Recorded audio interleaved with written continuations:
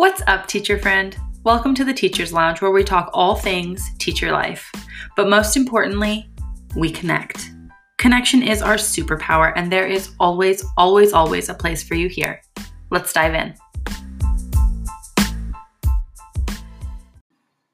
Have you ever wondered what the Enneagram is? What do people mean when they say wing when referring to themselves? Why people are so enthused by this seemingly simple yet so complex personality test, or why they claim that it's changed their lives. Today, I'm so excited to chat with Abby from Enneagram Space on Instagram, an Enneagram teacher, speaker, and coach. Thank you so much for letting me borrow your brain today. Yeah, thank you for having me. This is really exciting. I guess we should start by maybe diving into what is the Enneagram? Yeah.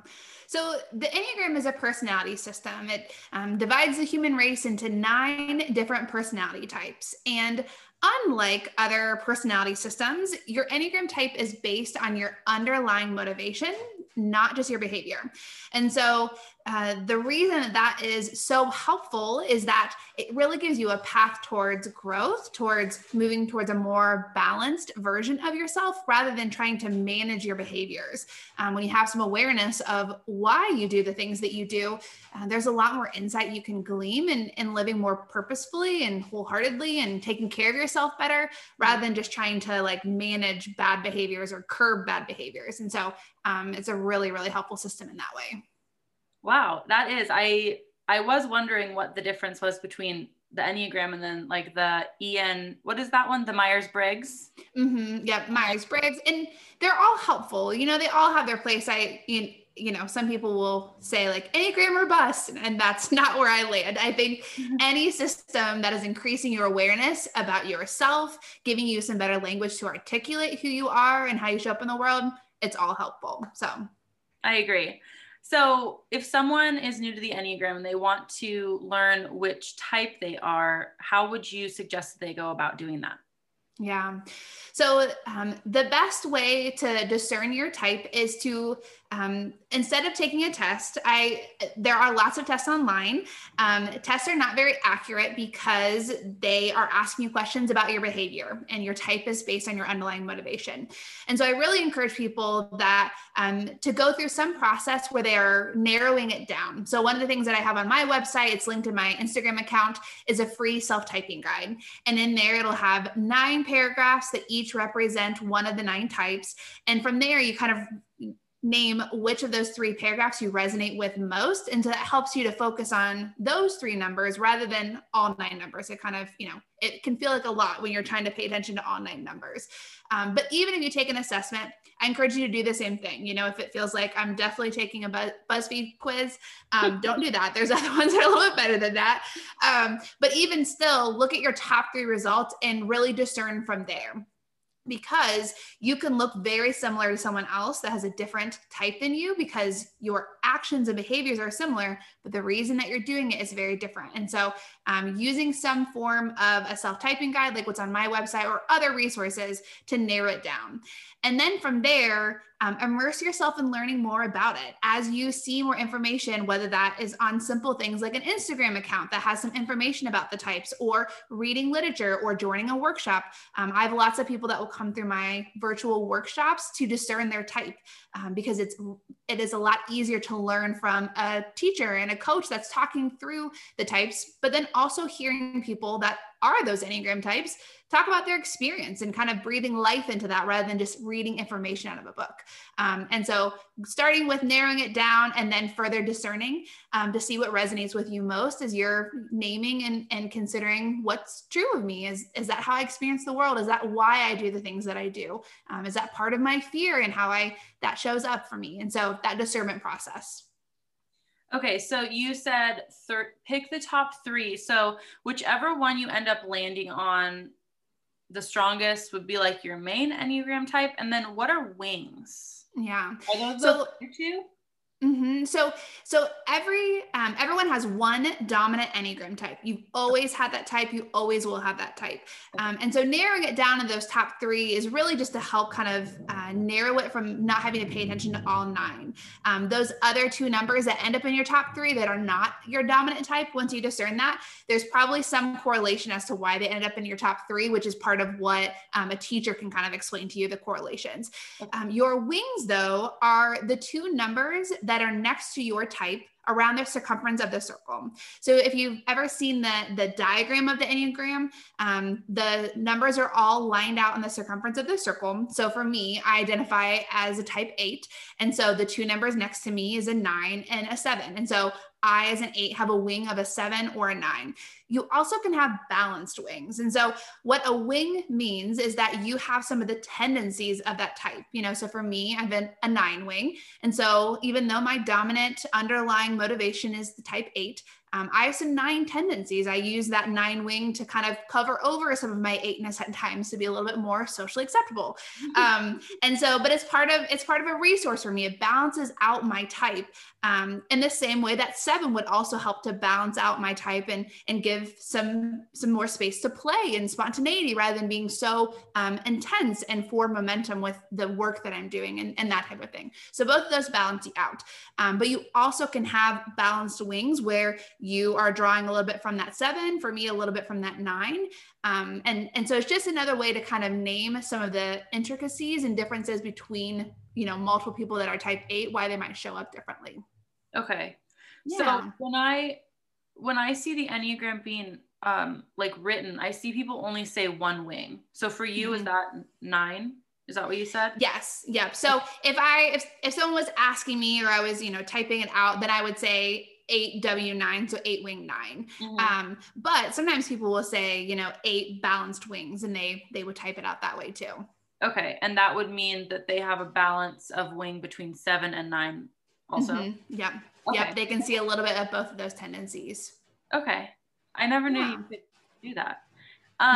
So what drew you to the Enneagram originally? Yeah. So before moving into Enneagram work as my central work, I worked in student development in a university setting. So for the past 10 years before this, I worked in student development, specifically in housing with kind of the extracurricular side of academia. And personality systems was always part of the work that we were doing, trying to help students step into their identity, to take some ownership of who they are and how they show up in the world, helping them navigate relationships and manage their emotions and some of these aspects that are part of the development theories that I studied in my master's. But when I discovered the Enneagram, it completely changed the way that I did my work. For so long, I would, have these development theories running in the back of my mind, hoping that I was saying something remotely helpful as I was, talking with the student that was having a behavioral concern, or even supervising, the professional staff that I had.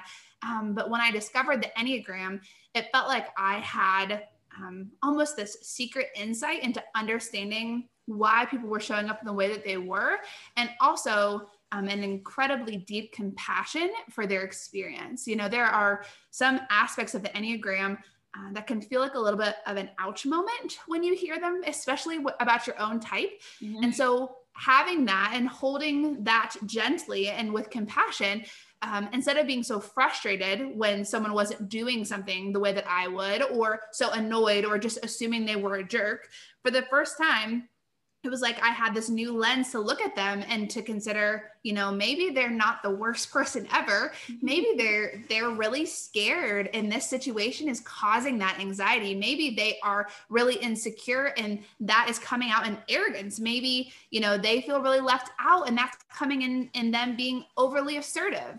And so just this new level of compassion and awareness. And so it was so helpful in my work. Yeah, that sounds like that's how I felt when I first heard about the Enneagram, was like, whoa, wait, I need everyone to take this test because I need to know everything, because it really does allow, even at my extremely limited knowledge of it, it allows for definitely a deeper understanding of what that human is, I guess, motivated by, right? Is that? Yeah, definitely. So if you take the Enneagram test and you do it the most effective way, like with a teacher or on someone's like verified site, like yours, for example, and you get a certain Enneagram number. The person who sent in this question said, for example, if someone's a 6, can they ever be a 2? Mm-hmm. So everyone has one dominant Enneagram number and it will not change. Okay. But there are often reasons as to why your top 3 numbers are those top 3 numbers. So for example, if her 2 highest numbers was a 2 and a 6, well, one of the correlations between those numbers is that they're both in the dutiful stance, which is how they move through the world. Those 2 numbers have a strong sense of responsibility towards others, towards how they are moving in relationship and in connection to others. And so often those are common mistypes as people are navigating and learning more, but especially if you're taking it from a test, because your behaviors can look really similar.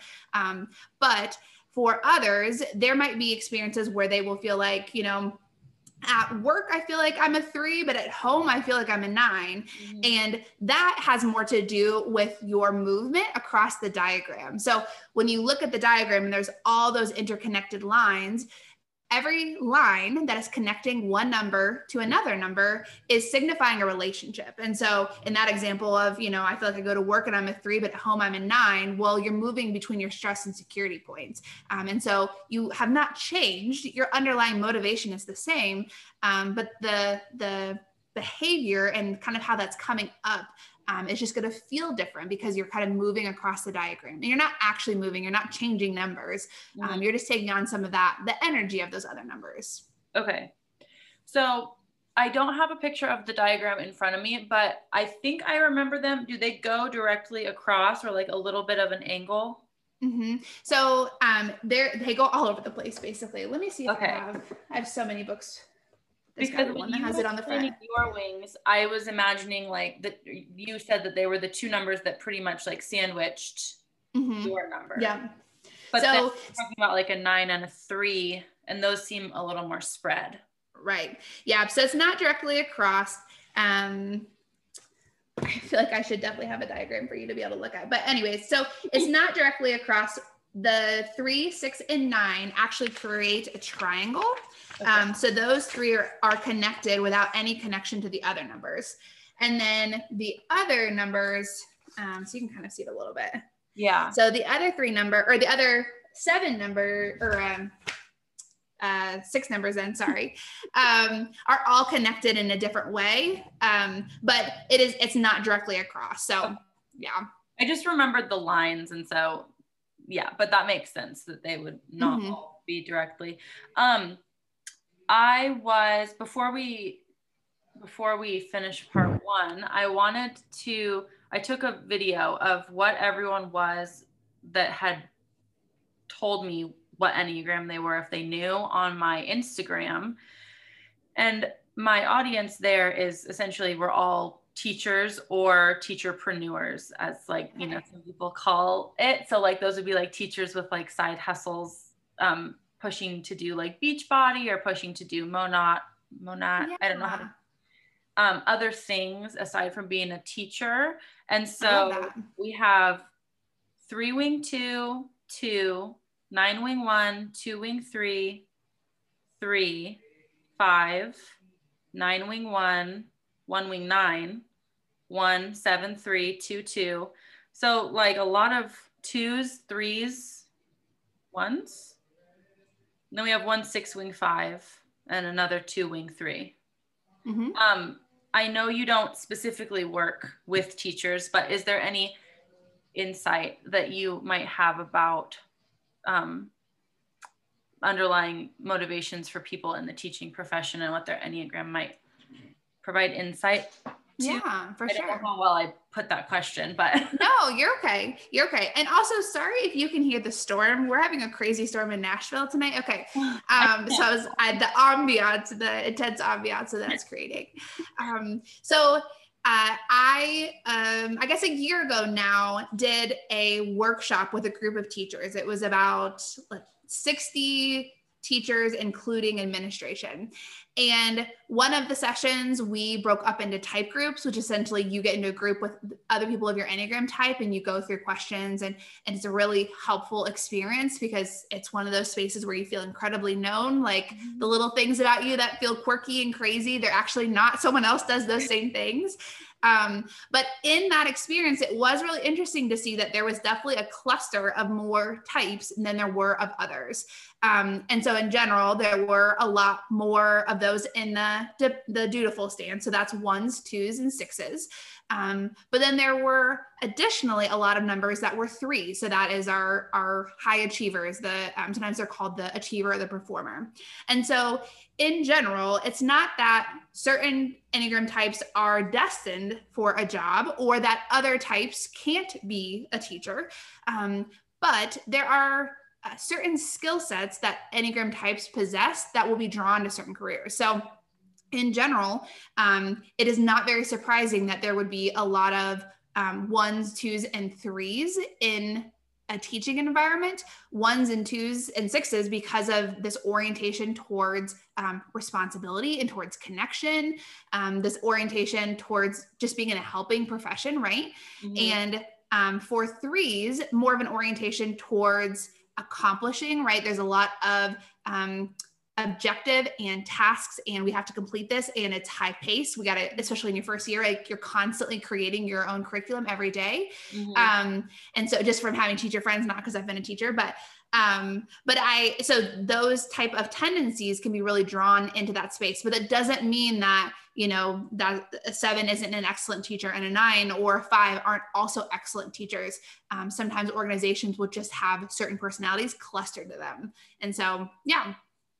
Okay, that is helpful to know. When I took the test, I took it online, so I'm not sure if I'm for sure this, but when I took it, I got 3 wing 2. And so hearing you say that, it does make sense for me personally, and hopefully whoever is listening, it will make sense for them too. But I do think that a lot of times, I think that those are things that definitely drew me to the profession, was like being an achiever. There is always something to do. There is always something to be done. You really have to make the like active choice to turn your brain off. That was something I really struggled with. And then also I really am drawn to the connection of the profession too. So yeah, for sure. So if someone wanted to dive deeper, where can they find out more? Mm-hmm. So the best place, so there's lots of books. I will start there, but the best place to learn about the Enneagram is in communities. So at this point, now that so many things are virtual with COVID, still kind of underway, there's lots of different opportunities of workshops that are online. So all my workshops now that I do are all online, and it is really helpful to learn about the Enneagram from someone that's been certified and trained in that work, because the system is so big. There's just so much to it. There's so much nuance that it takes a while to really wrap your mind around it enough to be able to teach it well. And so looking for someone that is certified in the work that they do and that they have extensive training in that. But also learning it in community is very, very helpful too, because you might read something on paper, but unless that instantly makes you think of your mother-in-law or your friend or your boss, it's hard to really like put flesh on it. And so when you are in workshops with others that are there and they're sharing about their experience of being a 1 or their experience of being an 8, it really breathes life into the number in a way that you can kind of grasp it. And understand more how to better relate or to be curious about their experience, or even just to empathize. And as you're trying to navigate the many relationships that our life is comprised of. And so learning in community is one of the best ways to do that. And doing that, especially if you have a chance to do workshops and things like that, it is so helpful to do it that way. Okay. And then I saw, so if someone did want to dive deeper and they could visit your page, do you have your website linked? And I also saw you have a bunch of stories, a bunch of story highlights. Yes. With tons of information too.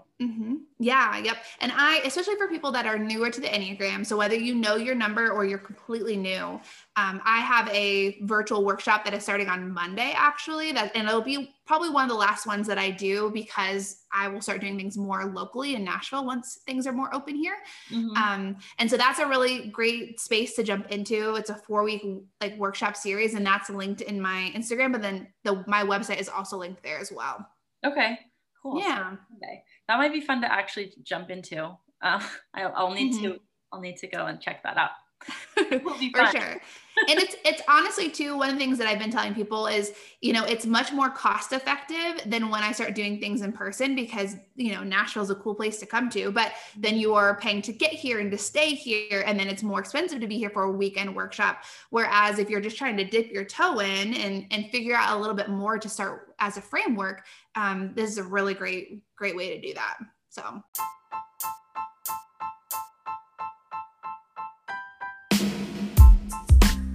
That wraps up part 1 of us exploring the Enneagram with Abby. You can find Abby on Instagram at Enneagram Space. Stay tuned for part 2, where she shows us how to take knowing about the Enneagram into integrating the Enneagram into our everyday lives through our relationships, our professional life, and our personal life.